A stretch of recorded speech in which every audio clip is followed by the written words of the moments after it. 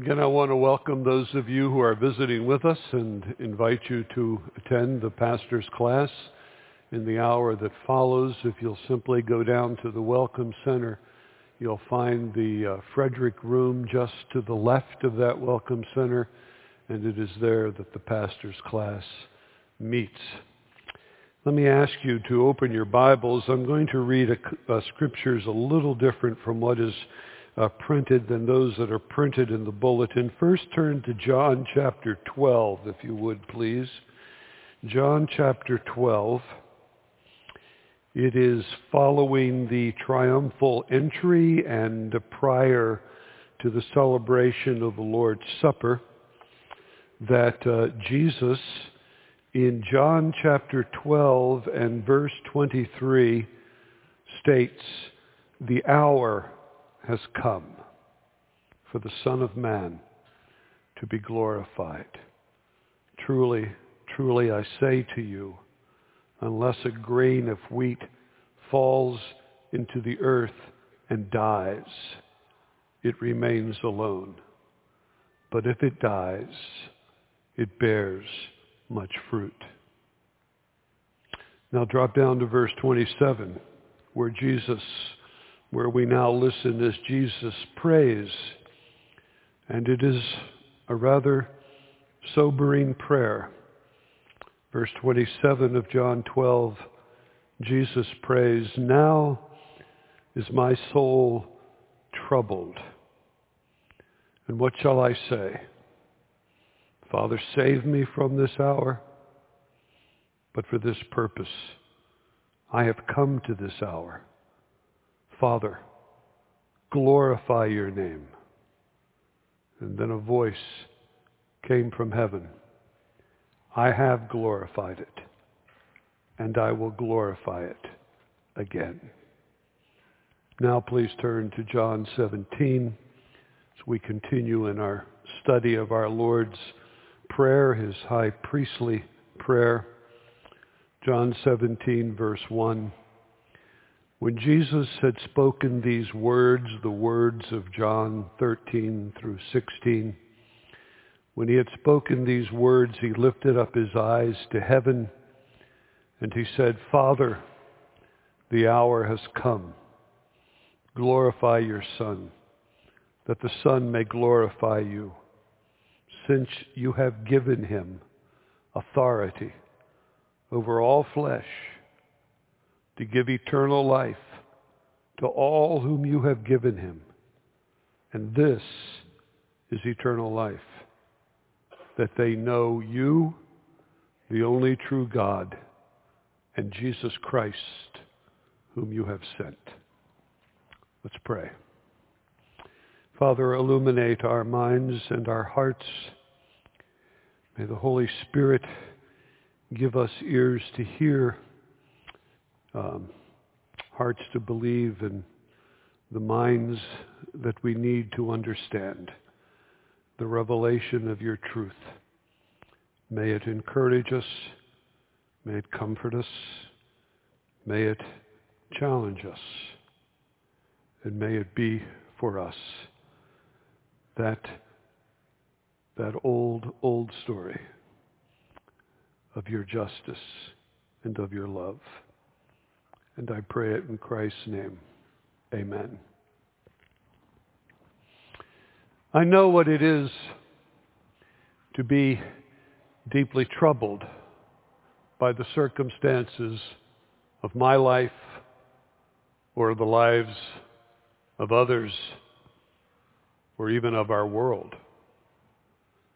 Almost always what troubles me are the consequences of my sin or the sins of others or of the painful realities that come into all of our lives because we live in a sin-scarred world. All of us, all of you, we all know such moments of trouble. So did Jesus. so did Jesus. He's the God-man, fully God, fully man. And as fully man, he knew troubles. Look here at John 12, verses 27 and 28, which I've just read for you. We've listened as Jesus, as he prays, he cries out to his Father, "Now is my soul troubled." Of course, unlike you and me, Jesus isn't troubled because of his sin. He has no sin. But he is troubled by sin. He is troubled by sin's hold upon his creation. He's troubled by sin's corrupting impact upon the lives of those created by him and for him. He's troubled. He is troubled. He is troubled because he knows what awaits him as the hour fast approaches, the hour of his betrayal, of his arrest, of his trial, of his torture, and of his crucifixion. The liberals wrestle with the fact that Jesus is fully God. As I've said many times, I think we who are evangelicals, we wrestle with the fact that he was fully man. Don't minimize Jesus' emotions here in John chapter 12. His agony. Just do a word study on this word trouble. His agony is real. His struggles are genuine. His troubles, his struggles, they're gut-wrenching. I mean, look at what he prays. As he prays, he asks himself, as he prays, he says to himself aloud, "What shall I say? This hour is approaching. What shall I say? Father, save me from this hour." You remember how in the garden he will pray, "Father, take from me this cup." Not once, not twice, 3 times.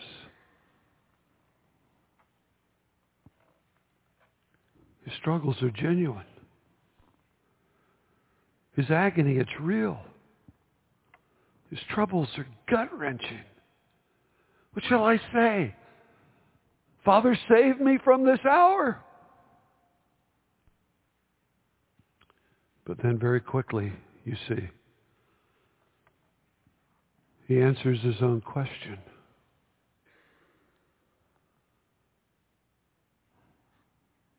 No. I will not ask the Father to save me from this hour. For this hour is the very purpose for which I have come. Then look in verse 28. I won't ask the Father to save me from this hour. This hour is the very purpose for which I have come. Father, glorify your name. Glorify your name in me and through me in this coming hour. In this coming hour, may your name be glorified as I walk the Via Dolorosa, the way of suffering. And then, from heaven, the Father answers, I have glorified it. That is, I have glorified my name. And I will glorify it again. My Son, I've glorified my name by your life. And my Son, I will glorify my name once more, even as you pass through this coming hour. Wow. What a passage. A passage to which we all can relate. Father, save me from this hour. If this hour be your will, Father, take me through it, and may you be glorified. Look now at John 17, where once more, of course, Jesus is praying.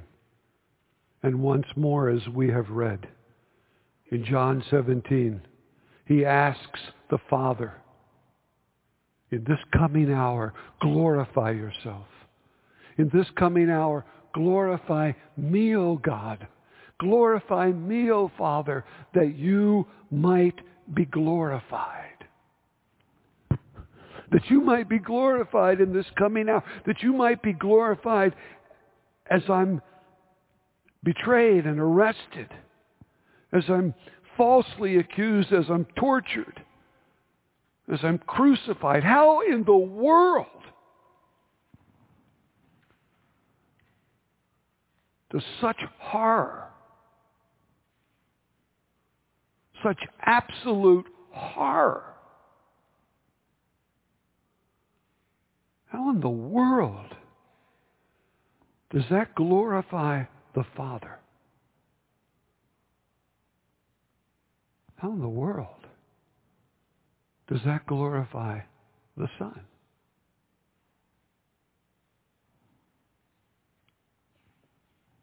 They will both be glorified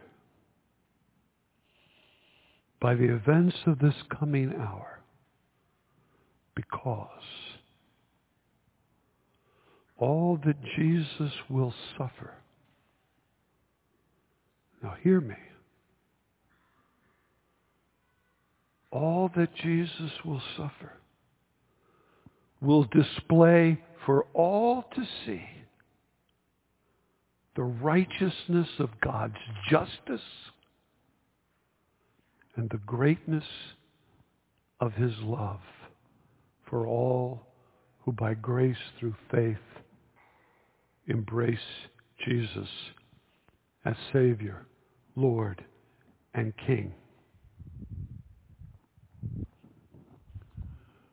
Which is precisely what we did this morning. We glorified the Father. We glorified the Son because of the events of this hour.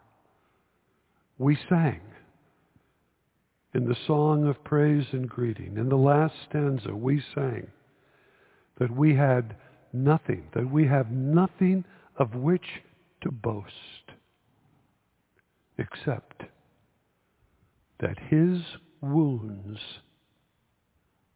paid my ransom. We glorified God. We glorified the Son.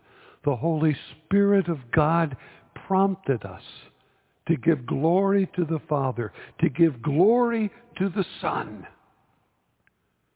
because of the events of this hour. How often have we sung in glory to the triune God, amazing love. How can it be? How can it be that what? That thou, my God, shouldst die for me. We sing those words. We give glory to God because he's just. We give glory to God because he's just. The penalty for sin cannot simply be overlooked. That's a good thing. We don't want to live in an arbitrary world. We don't want to live in an arbitrary world. Well, some of us do. But to live in an arbitrary world is a disaster. We want to live in the world that God created, where right is right and wrong is wrong. And therefore, when we look to the cross, we celebrate God's justice. We celebrate that we live in a world of absolute right and absolute wrong, and the penalty for wrong cannot simply be overlooked. The penalty for sin must be paid.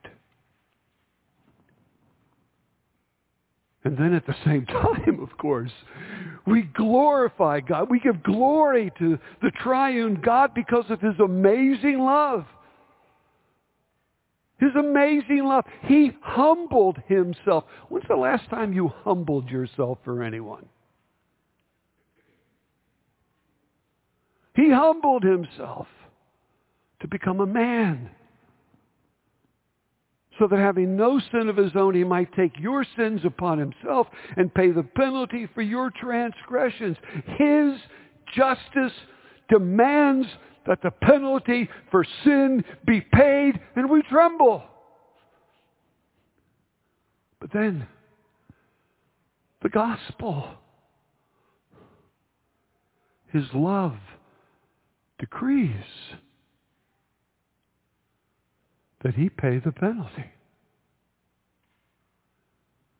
His justice demands the penalty be paid. His love decrees that He pay the penalty.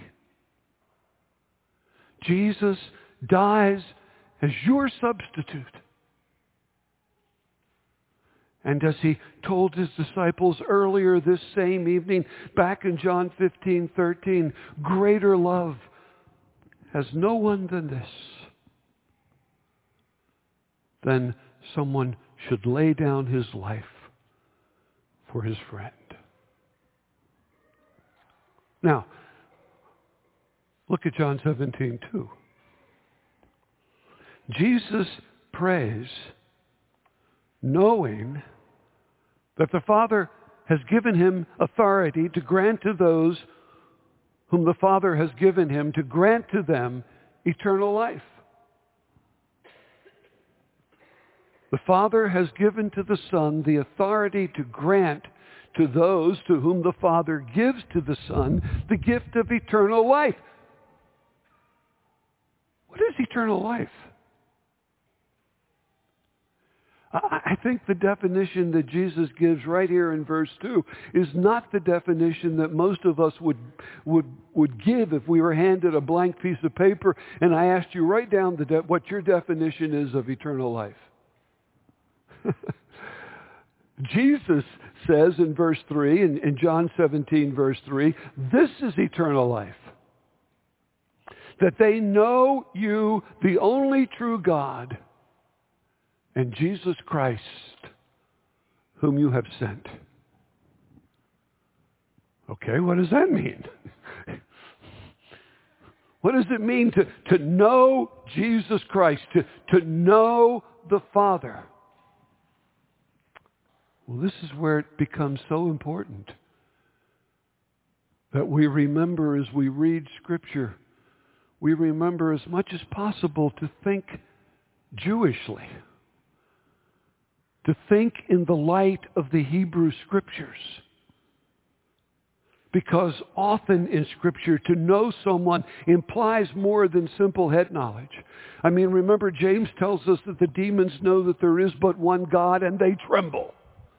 I mean, Paul tells us in Romans 1 that unbelievers know that there is a God, but they choose to suppress and ignore whatever knowledge they might have of the one true God.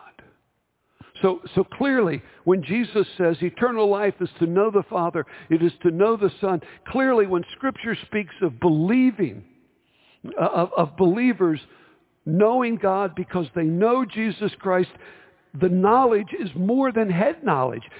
The knowledge, that this knowing of God the Father, this knowing of God the Son is a knowledge given to us by God the Holy Spirit, and it is a knowledge that is intimate, and it is loving, and it is all-consuming. In Scripture, this type of knowing describes the intimate, loving, and all-consuming relationship that exists between a godly husband and wife. For example, when Scripture speaks of Adam knowing Eve, it refers to the intimacy of their physical relationship. When Jesus describes eternal life, when Jesus defines eternal life as knowing God and Jesus the Christ, he is describing a deep, intimate, loving, all-consuming knowledge. Which, of course, is why Scripture teaches us that to know the Lord is to love the Lord how? It is to love the Lord with all your heart, your soul, your strength, and your mind. Now listen, to love someone with all your heart, soul, strength, and mind is to love with a love that is all-consuming. It is to love with a love that focuses all you are upon the object of your affection. I know it's really cool for younger boys to claim they don't like girls. I never struggled with that idea. I always liked girls. And I always enjoyed thinking of different girls at different times as my girlfriend, even if they didn't think of me as their boyfriend. But when I met Linda and I grew to love her, she became the single focus of my deepest affection. Even more so. To know God, to know Jesus, to love him, is to love him with a love that far surpasses your love for anyone or anything else.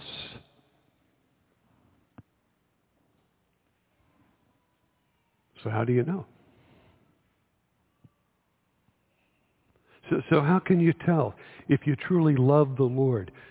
You know, in our romanticized age, we would like to say, well, it's just this deep, deep feeling inside. Well, I got news for you. Feelings come and go. How do you know that you love the Lord? Jesus said what? Jesus said, if you love me, you'll keep my commandments.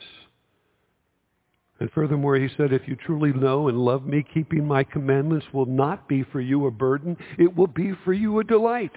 It will be for you a delight because in knowing me, you will know that I love you. And in knowing that I love you, you know that what I ask of you will always and only be what is good and best for you. That's a wonderful place to live. That's a wonderful place to be. And obviously, you should know he loves you. If by grace through faith you've embraced him as Savior, Lord, and King, you know that he loves you because knowing all about you, he chose to die for you. And you know that he didn't choose to die for you because you had merited, because you had earned his love. Had an interesting time last night reading Scripture with Linda and my mother-in-law. Read together Psalm 105 and 106. Read those two Psalms together. I can't do it for you today, but you do that for yourself. Psalm 105 describes all the ways in which God blessed the people of Israel. Psalm 106 describes all the ways in which they sinned against him. And yet Psalm 106 ends with that he would still be merciful and gracious and loving to them. Why? Because that's what he chose to do. God obviously loves you because he has chosen to die for you. For you. For you. For me. I mean, you know how you once chose to live as you wanted to live, going your own way and doing your own thing without the least concern to live the life your Creator created you to live. By God's grace, you now understand what Paul means when in Ephesians chapter 2, he writes that once you were dead in your trespasses and sin. Dead. Oh, yeah. I know you're alive. You were dead. I know. There were moments when you felt wonderfully alive, when your sinful way of life afforded you short-lived moments of joy and pleasure. But even then, you knew in the depths of your soul a dread, an uneasiness, a dissatisfaction, a sense that something was wrong, that something was missing.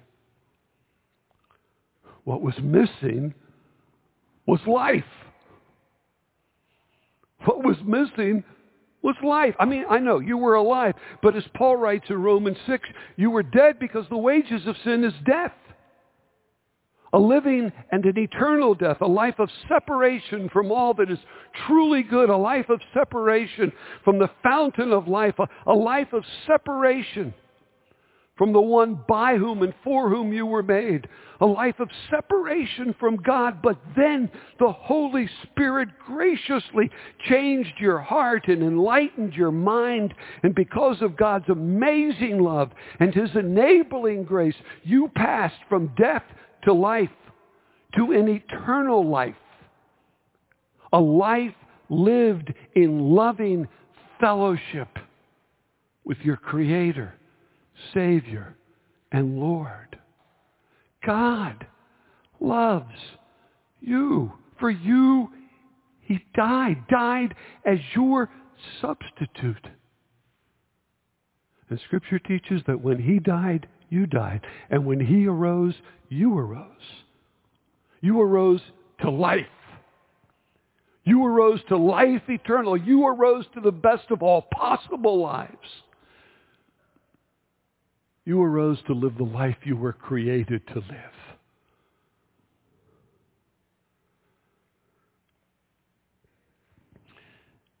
As Jesus prays here in John 17, His hour is at hand. The hour in which the Father will glorify Him. The Father will be glorified. The penalty for your sins will be paid. And Jesus will purchase for you at the cost of His shed blood the gift of eternal life. Greater love has no one than this, that He should lay down His life for His friend.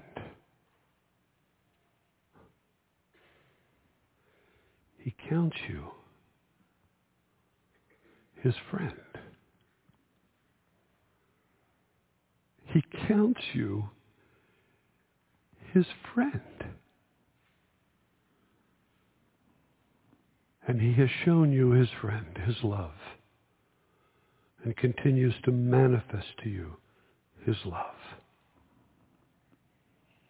And therefore, knowing that He first loved you, you love Him. And you eagerly desire that your life be glorifying to Him and a blessing to others. I know, listen.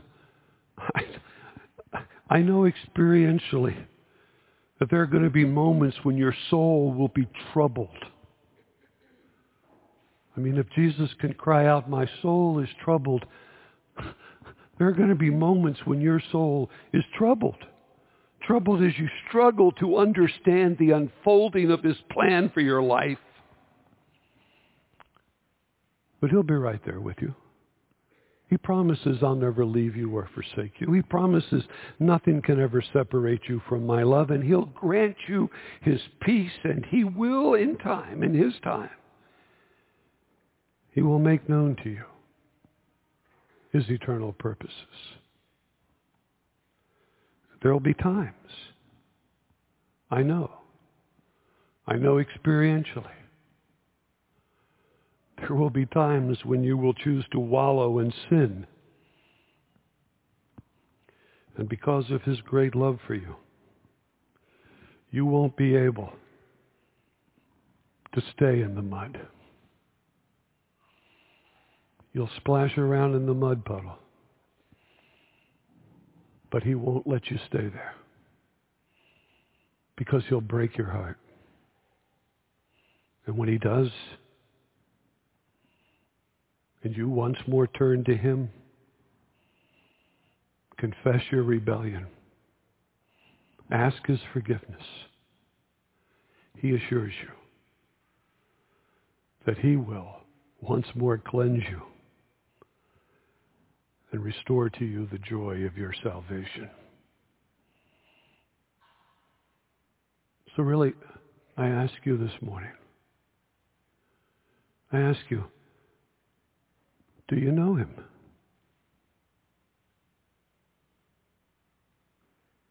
Do you know him? Do you love him? Do you love him with all of your heart and soul and strength and mind?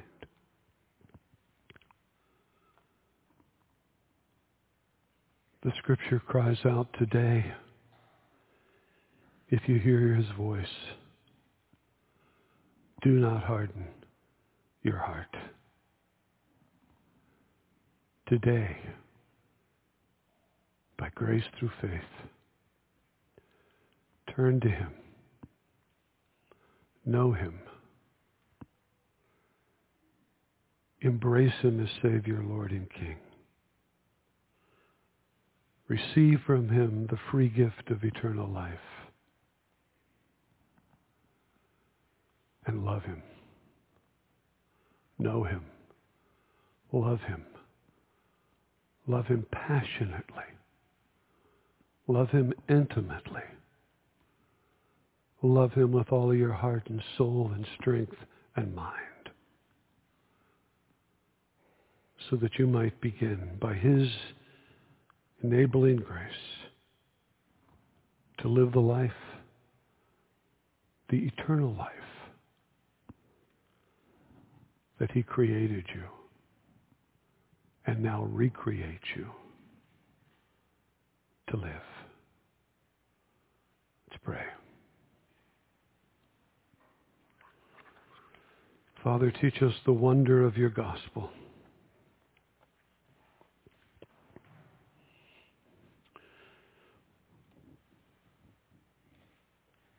Create in us, O Lord, new hearts. Renew within us our spirit. Implant within us the seed of your love. Then use us and use us up for your glory, for the good of others, and for the blessing of the world in which we live. And we pray it in Jesus' name. Amen.